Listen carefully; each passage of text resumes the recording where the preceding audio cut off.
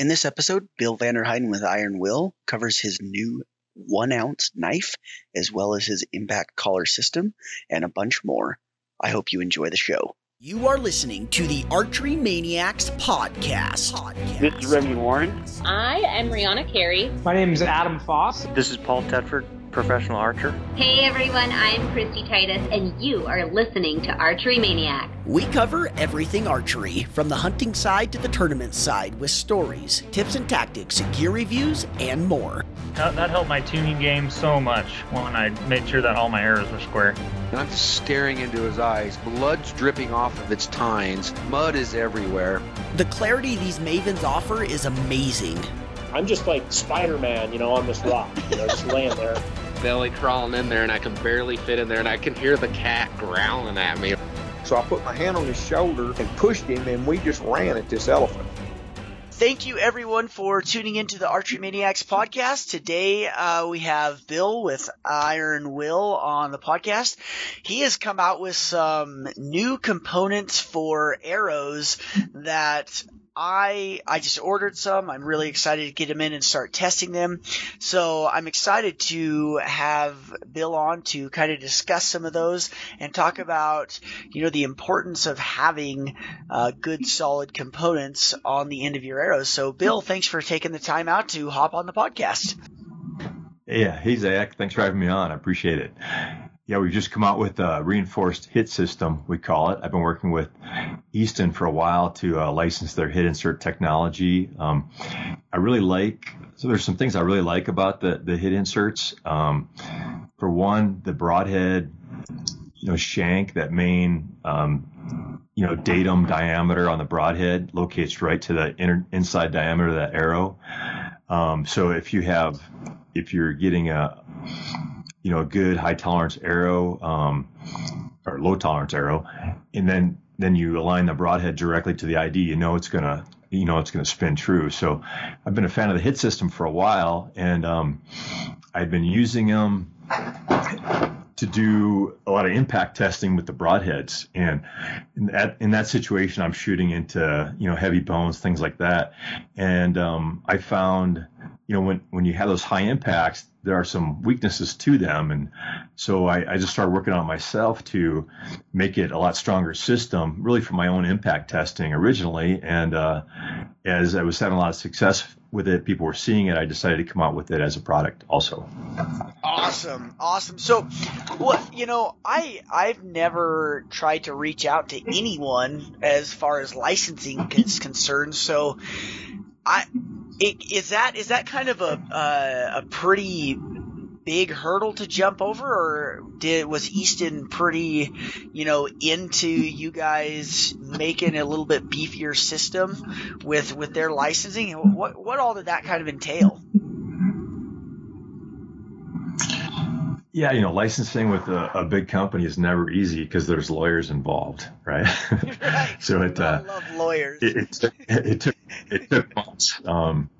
But at an engineering level, we are basically in agreement. They like the idea of the system having a premium, high end, high strength system that would go along with their arrows. And so, from an engineering standpoint, we were working well together and had general agreement. And it was just, working through that long contract and document to get the licensing done. But no, they've been great to work with. We're going to do a cross promotion here soon where we do a giveaway of some Easton arrows along with our reinforced hit system. So yeah, Easton's been great to work with. That's awesome. So what, obviously I shot the 4mm F&Js for a while, and that was a long time ago. So I've been using the hit system for, off and on, not exclusively, but off and on for probably, the last 6 to 8 years. So, I liked it when I was using it back then, and I still like it now.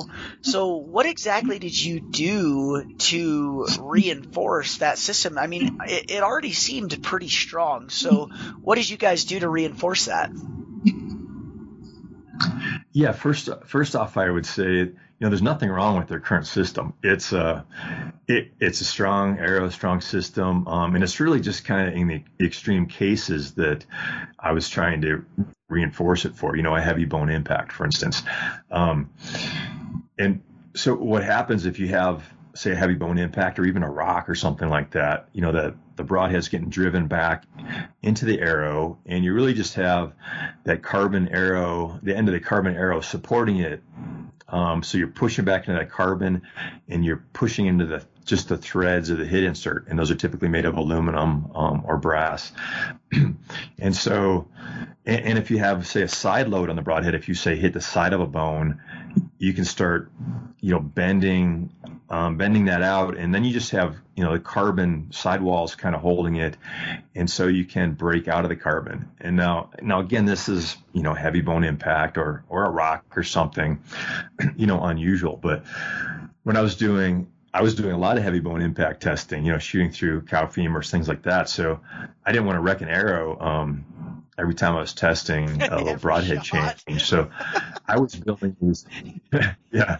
So I was building for myself. I started building these hardened steel sleeves, and I was really trying to make them as good as I could, possibly could, really just for my own testing and use. And so what I was doing is I was using hardened steel, and it's not just a sleeve like a standard footer that people might have where they just cut a piece of an aluminum arrow and slide over it. I actually wanted a little flange over the end that covered the end of the arrow also, and just gave it more protection for that direct impact, head-on impact, but also having that little flange going inward, that adds a lot of stiffness to that sleeve also.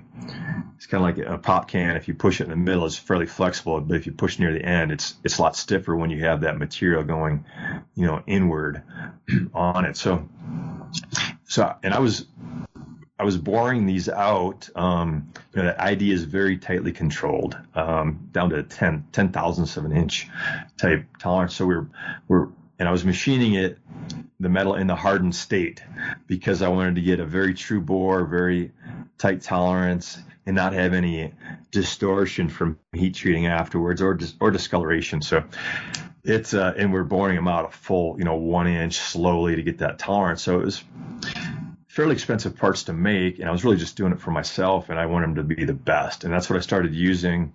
And I found out once I had that on there, those arrows were surviving these heavy bone impacts, and I could use them over and over again. And then I started looking at the hit insert itself. The standard hit insert for, say, Axis arrows is that 19 or 16 grain aluminum insert, and I thought, those threads get pounded, they could start deforming, and you could start seeing where the arrow wouldn't spin true either. So I made hardened steel hit inserts as well, and that's what I recently licensed from Easton, is the ability to make those. So I make those now in 25, 50, 75, and 100 grain. So those are machined to very tight tolerances, hardened steel. And I really feel like if you take that hardened steel hit insert, a strong carbon fiber arrow, and then another hardened steel sleeve over it, that composite structure is hard to beat for having a really strong connection to the arrow. There are a number of half outs or outserts that are steel that are pretty strong, but that connection to the arrow always becomes kind of a weak point then.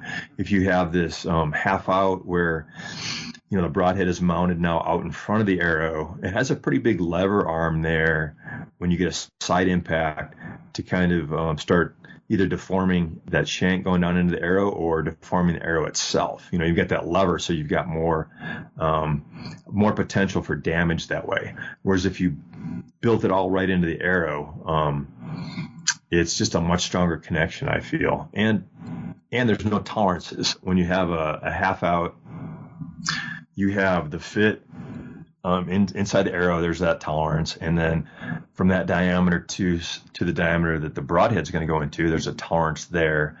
And then when it's out in front, any clearance you had, on that connection to the arrow kind of gets amplified.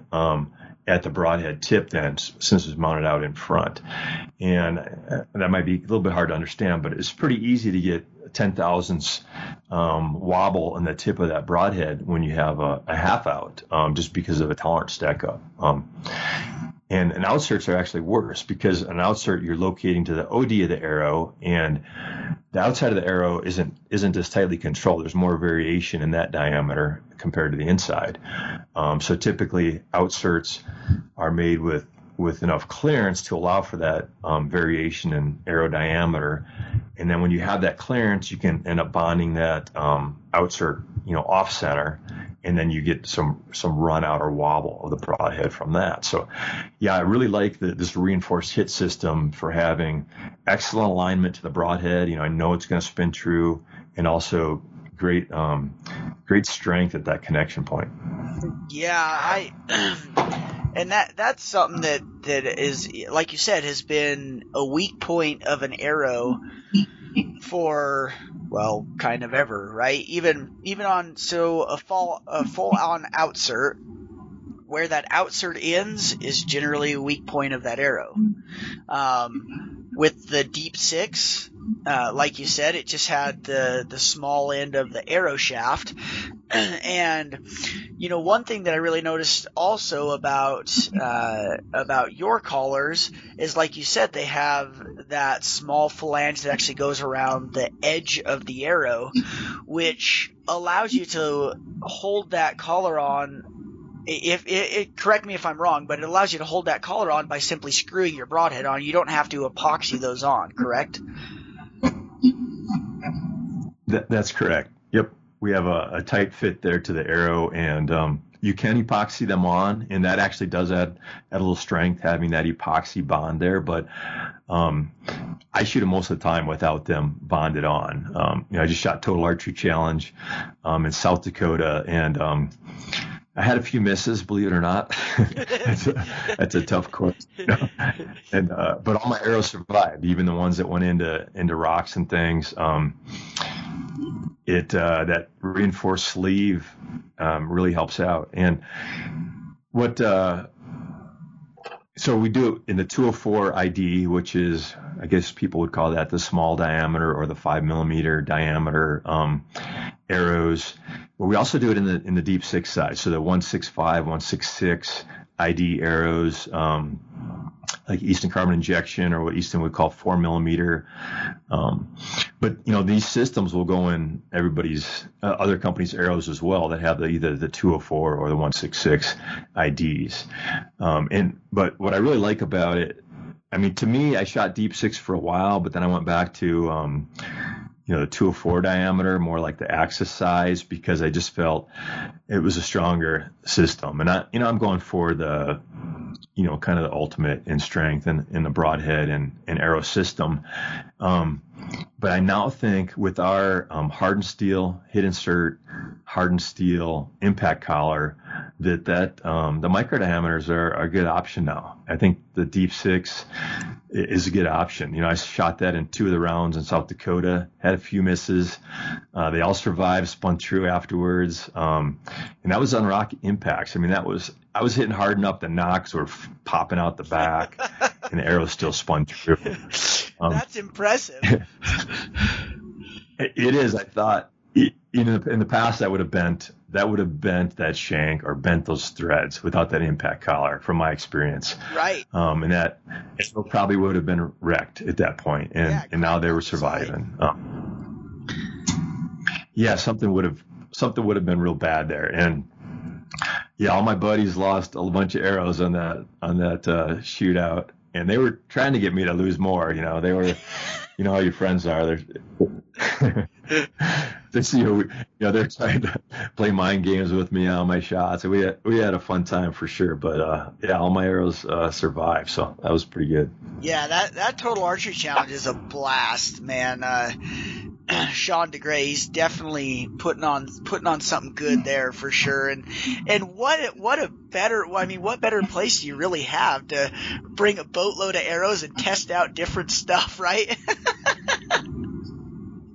Right. Right. Yeah. It's fun. Last year, I remember one had like a crow decoy on a big rock face at like 80 yards. I mean, I think the arrow manufacturers must have sponsored that shot. But it's a good time.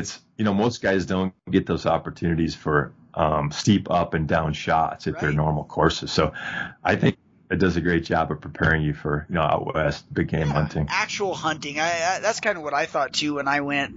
I shot South Dakota last year, and I felt the same way. I was thinking, what more real life practice can you get? This is pretty dang close to as real as it can get. So I thought that was pretty cool. But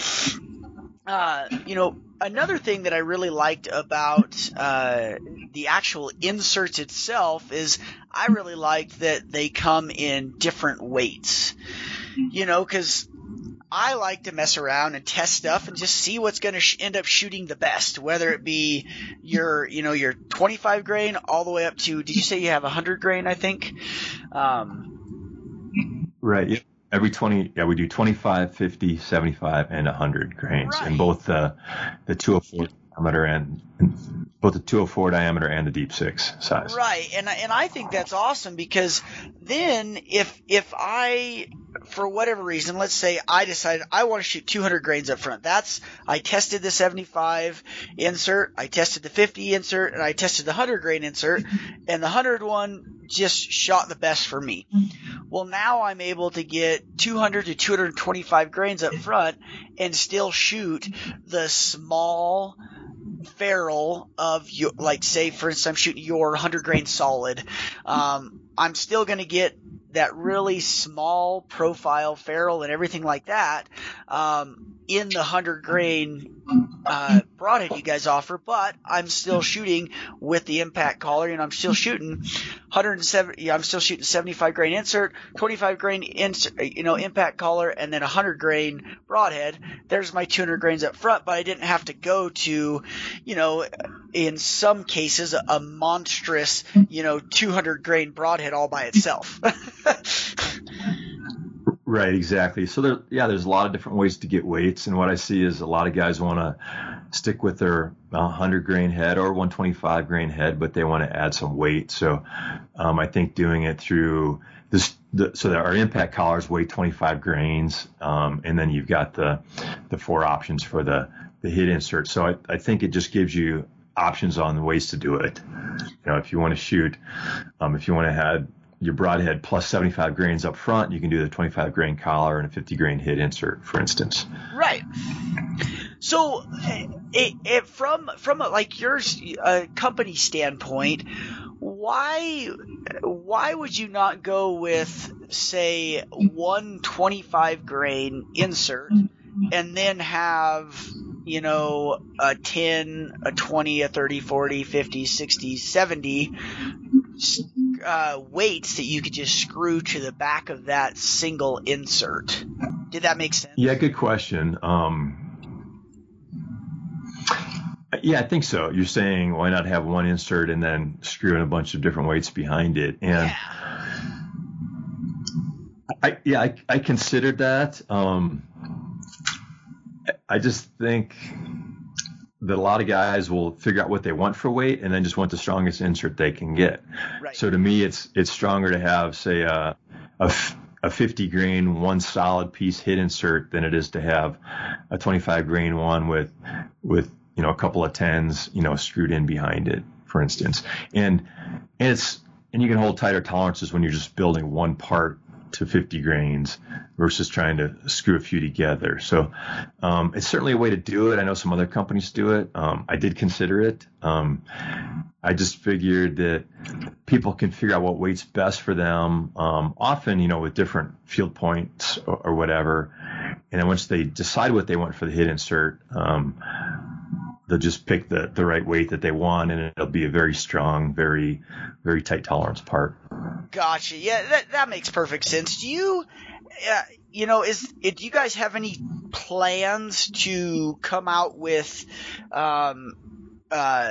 or maybe you do. I don't know. I've really only looked at your broadheads and stuff, but do you have plans to come out with some field points so that, obviously so that people can do exactly what you were just saying? Because I don't know. I don't know that there are deep six field points that are anything other than like the 100 and 125 grains. Do you know of any, or? No, there's not, and that's been a problem for us. We came out with a 150 grain deep six broadhead, but there's no field points for it, so we sold like one, I think. So yeah, we recently started making the deep six broadheads in 100 grain. Deep six field points in 100 grain, 125 grain, and 150 grain at the right diameter to match with our impact collars. Gotcha. Because that's the other problem we had, is that the only deep six field points available were the two made by Easton at 100 grain and 125, and they fit tight to the diameter, the OD of their arrows. And so when we added our impact collar, there was a step up there. So we had to come up with a field point to match that. So we're making hardened steel field points as well. And that's part of the reason that all my arrows survived, I think, is having that hardened steel field point. When it hit the rocks, it actually didn't damage the field point even.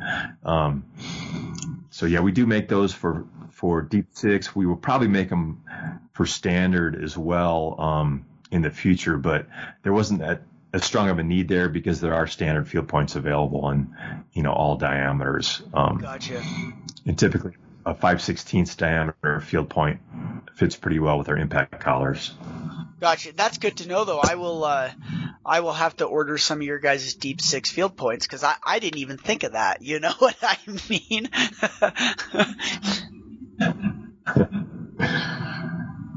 Yep. There's pretty limited, and I think that's been a bit of a problem with the deep six, is there's pretty limited options out there for, field points and broadheads really in general. But we do offer 100 grain, 125, and 150 grain deep six broadheads. Cool. So, someone, say like myself, that is interested in testing different weights up front on broadheads, or testing different weights up front before they order the broadheads, and the entire hit system, would you recommend going with something like either your 25 or your 50 grain insert, and then getting a few of the impact collars, and then getting the 100 and the 125 grain field points? Because, obviously just with that, you could go all the way up to 200 grains up front, and that would give you a wide variety to test before you go and order all of the actual hit inserts and everything like that. Is that the kind of the route you would recommend going? Yeah, that is. And we offer our field points. I was going to look this up as we're talking just to make sure I'm telling you the truth. But we have a deep six field point, like a test pack, where you can get, I'm going to pull it up here so I'm looking at it.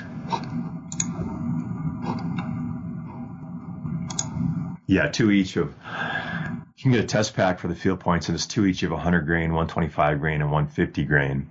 So, my thought is with that, and then a 25 grain collar, which you can take on and off, you can play around and find out what's the best weight for you. You can run some programs and figure out what spine's the best and get close. But then I often like to, shoot groups out at a distance with the different weights and just see if one's grouping better than another. Sometimes people are a little underspined and they don't realize it, and their groups are opening up more than they would if they were a little bit, optimally spined, or even a little bit on the stiff side is what I find personally. So yeah, that's my thought, is that you could play around with the different field tip weights and see what's going to group the best for you. Yeah, gotcha. That makes perfect sense, because, obviously you could screw in the 100, the 125, and the 150 at 20 yards, and everything looks great, but you get out to 60 yards and like you say, you might realize that 150 is making your spine too weak, and your groups start to open up, and well, nobody wants your groups to open up. Right. I think there's a lot of guys are trying to go high FOC, and the problem I see is that a lot of guys are kind of marginally spined when they do that. And I know a few different custom aero builders that I talk to on a regular basis, and they'll tell me that guys are coming to them and saying they want 20% FOC, and they give them some options, and they end up wanting to pick one that it's kind of, they're a bit weak spined, but it gives them the FOC they want. And I think that's a real bad idea. I think, number one thing is good aero flight. And if you're a bit underspined, your aero flight typically isn't that great. And if you're just shooting, 20 yards, it probably doesn't matter. But if you're trying to reach out there, 50, 60 yards, then having that spine right is very critical. And yeah, the whole FOC thing, I think, there's benefits to having, high front of center to a point. I like that 13 to 16% range. Personally, I think you get a lot of benefits from that and stability. And when you start going up 20 plus, I think, it really hurts the trajectory, and it just makes that shot, that aero launch more critical to me. You've got a lot of weight out front. You're getting a lot of flex in that arrow, and it just makes your rest and your form and everything more critical. And I think just for the average guy, it's going to give him more trouble than it's worth. So anyway, yeah, that's kind of my explanation of why I think it's good to shoot some different weights, make sure you're not under spine, make sure you're grouping good at distance. Yeah, and I, like anything else out there in any part of the world, there's generally a happy medium,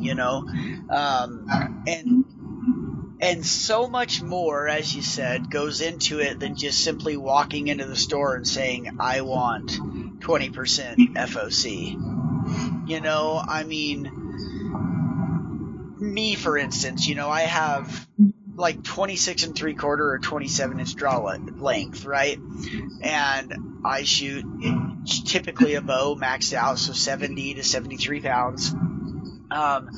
Well, if I want to shoot 250 grains up front, that's, I'll be able to use a lot different arrow than somebody that's got a 30 inch draw length.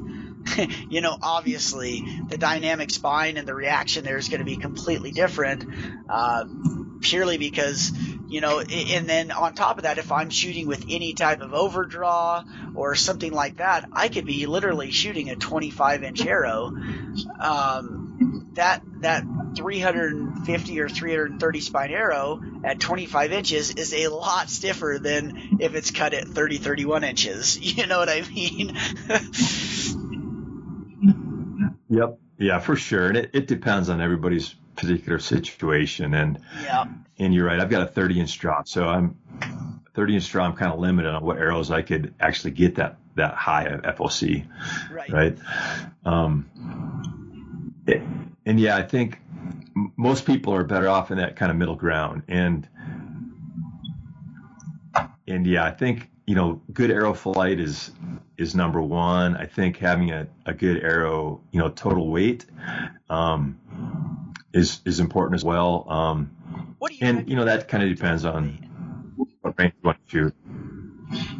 Yeah, it kind of depends on what range you want to shoot. For me, I want to go and shoot. Well, I like to practice to 100 yards or even 120 yards. Just preparing for these total archery challenges, and at the same time, I've always kind of liked to shoot long range.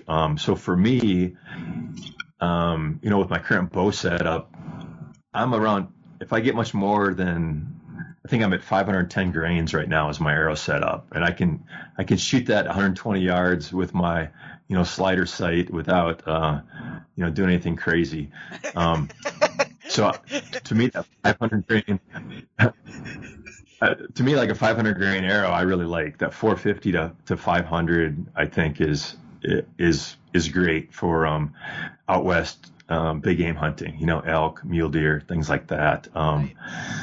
It depends on the person and the setup. But I like that 450 plus, I guess. And depending on your setup, maybe I might recommend 450 to 500, maybe even 550. And some guys are a little shorter draw. They want to have that arrow speed yet. They might have to go down maybe a little bit lower than that. But, I like kind of that, 425 minimum, but closer to 500, I think it is a little better, just for, and I'm looking at mostly for elk, for getting good penetration on elk. And it'll depend on your broadhead for sure. With the iron wheel broadhead, I've done a lot of force testing where our force to push through a thick hide and, really push through an animal is going to be a lot less than most broadheads. So, I think if you've got a lower kinetic energy setup,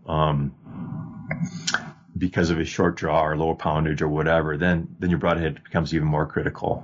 But I think with the average guy, say shooting 65, 70 pounds, with an arrow that's in that 450 to 500 range, in our broadhead, I think that's pretty deadly. You're going to get great penetration. You're going to get pass-throughs. I think it's around 30 guys now tell me that either they or a buddy of theirs has gotten a pass-through on an elk, including one or two shoulder blades in it. So I just think it gives you a lot of opportunities for, opens up shot options to you, I guess. The frontal shot or steep quartering away. I think having a decent arrow weight and a strong cut on contact broadhead really helps you out. Yeah, absolutely.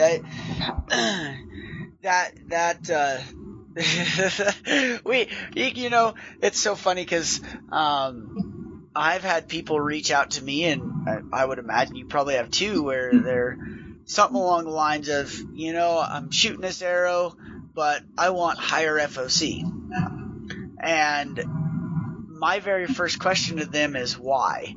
And it's not that I am negative towards high FOC, because I've shot it in past years. Yeah, I have. I think that one broadhead I tested and shot, I think I shot an antelope or something. I don't even remember what I shot. I shot a couple animals with it. It was like 300 grains.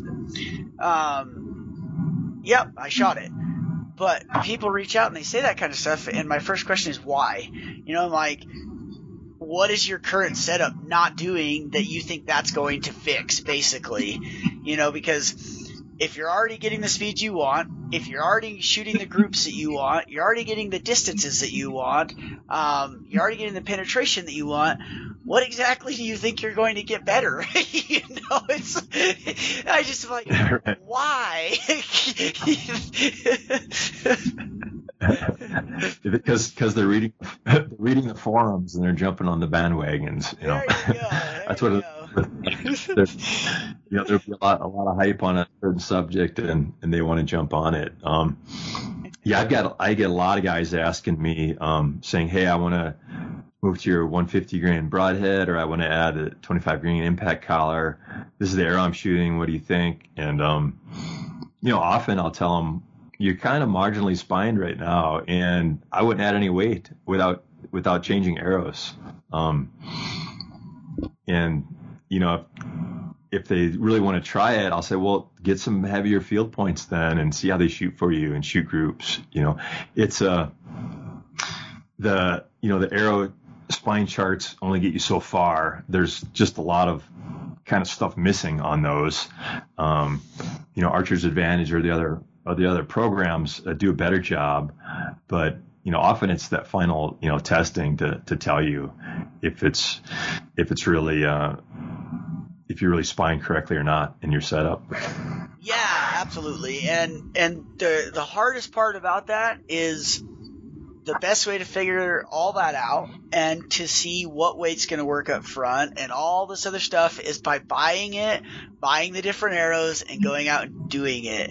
And that kind of sucks because, here you are, you buy, 6 to 12 arrows. Most of them come in 6-packs or 12-packs, and you shoot them. You get something that flies okay, and then you decrease the weight on your bow by 5 pounds, and it flies even better. So what does that tell you? You're under spine. You're like, son of a gun. Yeah. But one thing I did find out, and I didn't know this until I went to go order some arrows from Lancaster, is Lancaster Archery, you can buy single arrows. And I thought that was pretty cool because here I could go in and I could buy 3 of one arrow, 3 of a different, and 3 of a different, and actually test them head to head and not have all this money out on the table because I had to buy groups of 6. So I thought that was kind of cool. Doing it that way.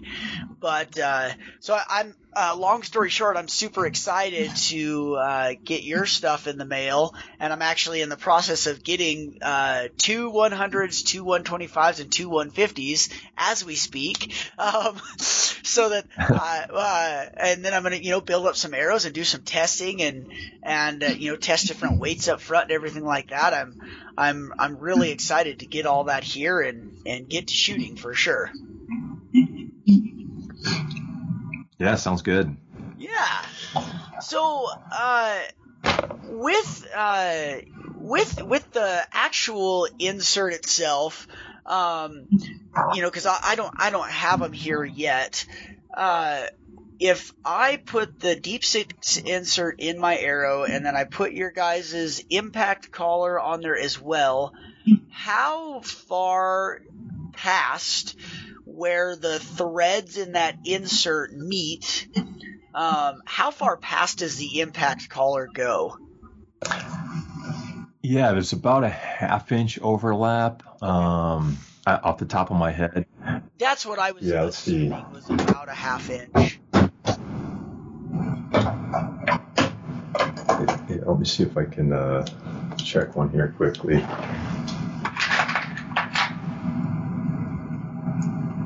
Yeah, it's going to be right around that 1/2 inch overlap. So, and what I found that makes it a pretty strong connection there. I think you just need to have a good amount of overlap between the impact collar and that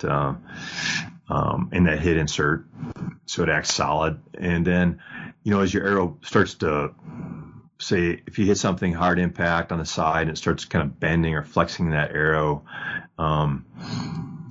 you've got that strong tip through the hit insert, and then the next weak point would be kind of the back end of that hit insert, wherever it stops, kind of in the arrow.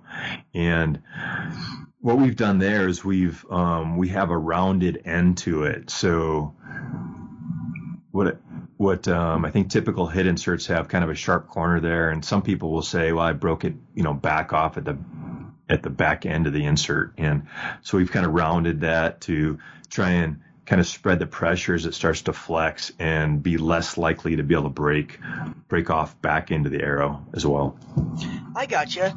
So how that brings up an interesting question. How did you figure that out? I mean, was that completely by doing some equations and things like that, or did you test a squared off end versus the rounded off end, and the rounded off end worked better? Like, how did you come to that conclusion? Just from doing years of stress analysis and component designs, I just knew that was a stress concentration right there, a sharp corner.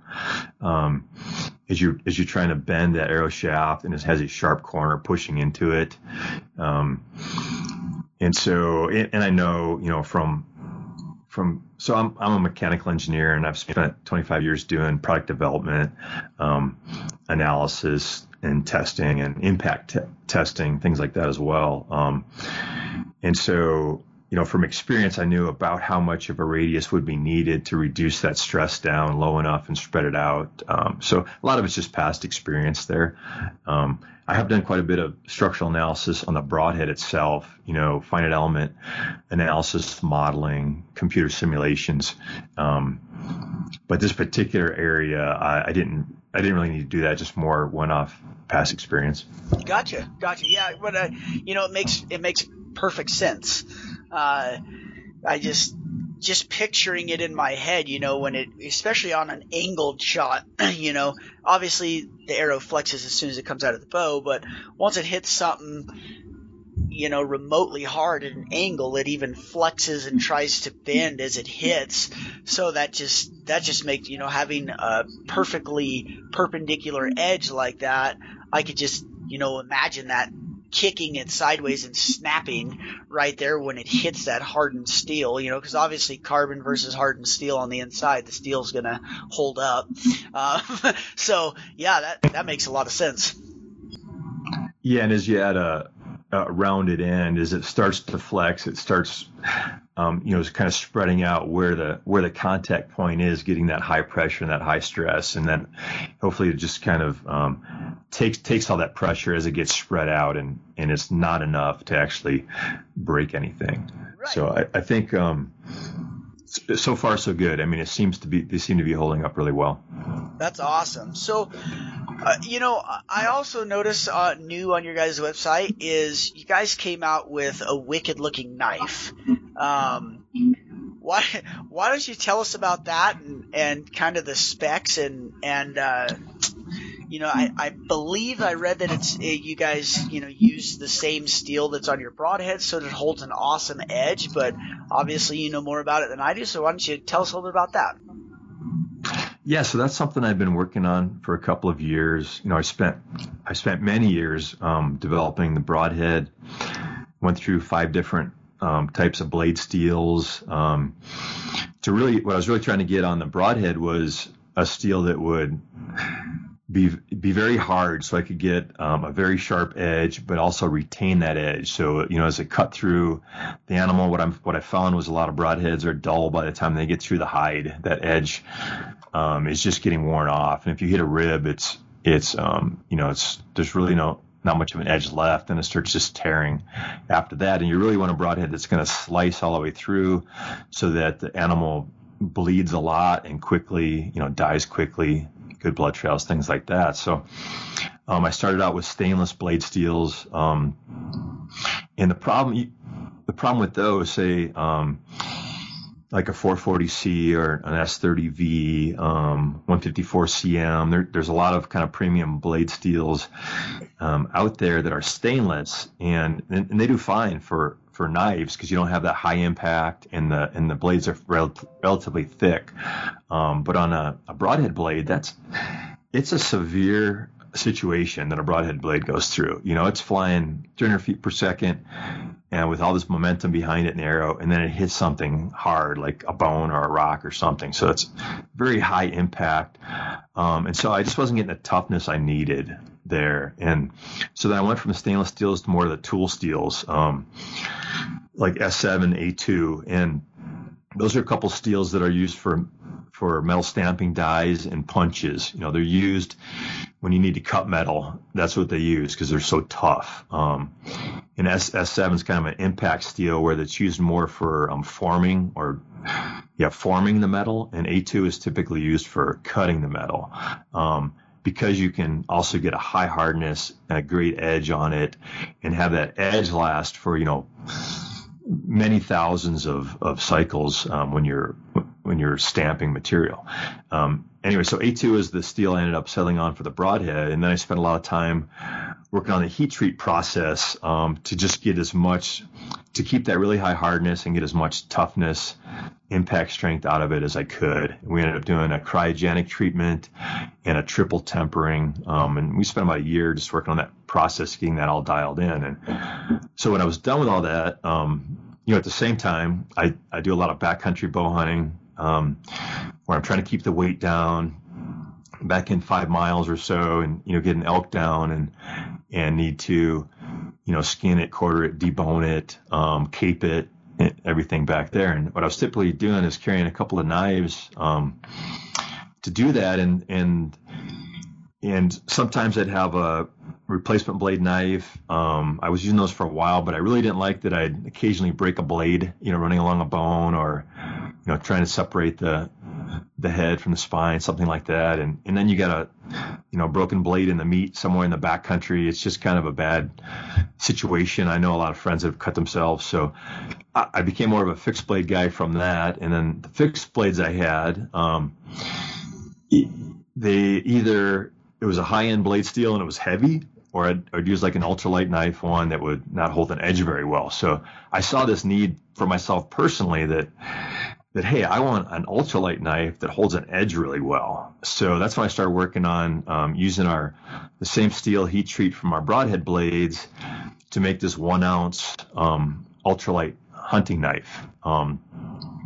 And I did a couple iterations on the design of it over a couple of years, and got a bunch out to people to test, got some feedback, and we just started selling it recently. And it has a patent pending on the design where it has some sharpened top edges near the tip, and then there's finger grips on the top edge that goes out to it, or kind of a thumb grip. And the idea with that knife is you can use the top edge kind of like you would a gut hook to rip hide. But the problem I've had with gut hooks is that they're sharp, the first time you use it, and then it's kind of hard to sharpen that area down in there. So what I have is I just have sharpened top edges that are, open or kind of exposed, so they're easy to resharpen if you need to. And we'll have some videos on our website of kind of how to use it. But you just grip the knife, put your thumb forward towards the sharp edges onto the finger grip, and then you can kind of pull upward and rip the hide. And if you make all the hide cuts with the top sharpened edges, hide and hair is what really dulls the knife, especially if guys are cutting down, kind of downward into the hair.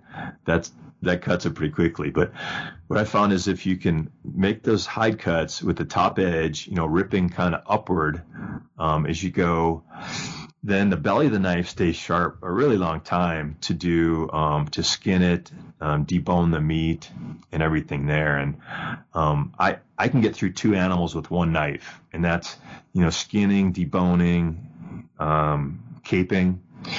And that's with taking some care. But I think anybody can get through 1 elk pretty easily with it if they use it right, to do skin it, quarter it, debone it, cape it. So to me, it's all you need for a backcountry hunt, and it only weighs 1 ounce. I'm loving the knife myself. I think a lot of guys are excited about it. That's awesome. 2 quick questions. With the knife, do you guys offer, a small tool to sharpen it or anything like that? Because I myself, the whole reason I started using the changeable blade knives is because I suck so bad at sharpening a knife. So do you offer something that you guys can, somebody can buy and throw in their backpack to sharpen the blade, or do you have instructions on doing that? Because I'm telling you what, man, I am so bad at it that is literally the whole reason I switched to replaceable blade knives. Not that I overly love them, but when I open that blade and I put it on, that knife is sharp. Yeah. No, I understand what you're saying. So I think there's kind of 2 options for a guy. One is you just use it out there. I think it'll get you through the whole elk. You can get home and then sharpen it up, however you like to sharpen your knives, Gatco, Lansky, or KME type knife sharpener, where you can set angles and sharpen them up. That works great. If you want to, so I think that's one option. The other option is you carry a little sharpener with you in the field and kind of touch it up as you go that season. And we sell a little, it's a 1/2 ounce now, that it weighs. It's a little carbide sharpener where the angles are set properly for the knife. And you can just, use that to touch it up. I just was on a bear hunt recently. I was just on a bear hunt recently, and actually had the outfitter use the knife just to see what he thought about it.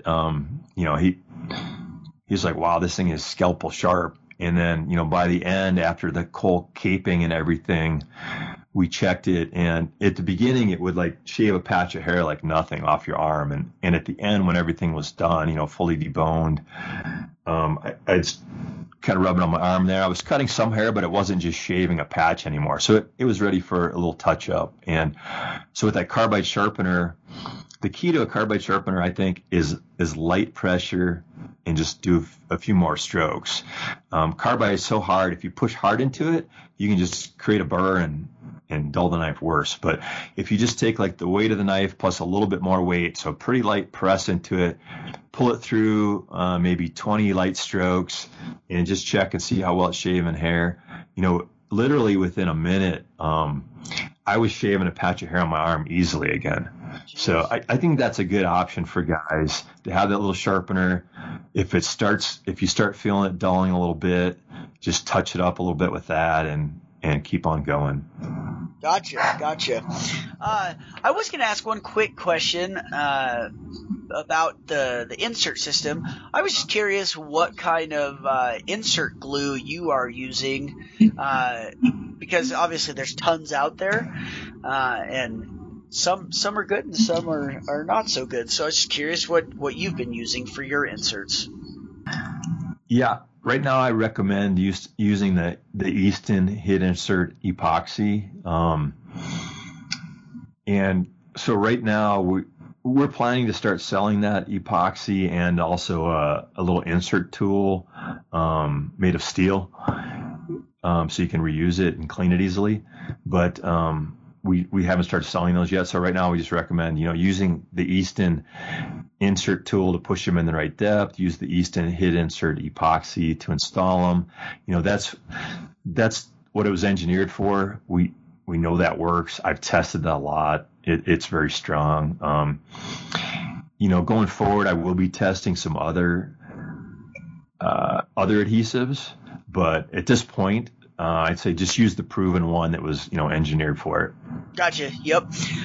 Have you tested other Deep Six broadheads with your guys's, not with the insert, but with the impact collar? Because I know you mentioned that the Easton Field Points, they have an issue with fitting by there because they fit so tightly. Have you tested any other Deep Sixes broadheads with your impact collar? To see if the diameter of the ferrule is right? Yeah. Is that what you're asking? Yep.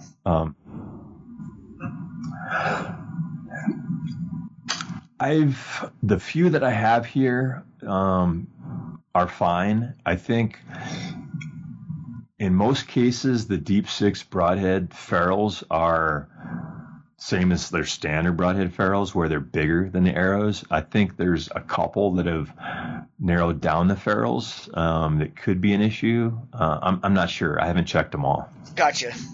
Well, I ordered a couple from Lancaster, so once I get your stuff in as well, everything, and get my arrows built up, there's a few broadheads I ordered just to test and see what I see. But I will at least, get back to you and let you know if they fit, so if somebody else asks you, you at least know. Yeah, that's good. Let me know what you find out. Yeah, for sure. Well, Bill, I really appreciate you taking the time out of your day to hop on the podcast. Like I just said, I just ordered some of those Field Points, so I'm excited to get those in as well as the rest of the HIT system and do a bunch of tests. But yeah, I appreciate you hopping on and talking arrows and archery and broadheads and knives and all that good stuff with me. I appreciate it. Yeah, you bet. Good talking to you, Zach. Thanks for having me on. Yeah, why don't you, real quick, before we hop off, why don't you let people know where they can find you and Iron Will? Yes, our website is ironwilloutfitters.com. Our Instagram is @ironwilloutfitters. Yeah, we have Facebook as well. That's Iron Will Outfitters. Awesome, Bill. Well, thanks again. I look forward to having you on soon. We'll dive into some physics type stuff and really get into that side of it here soon.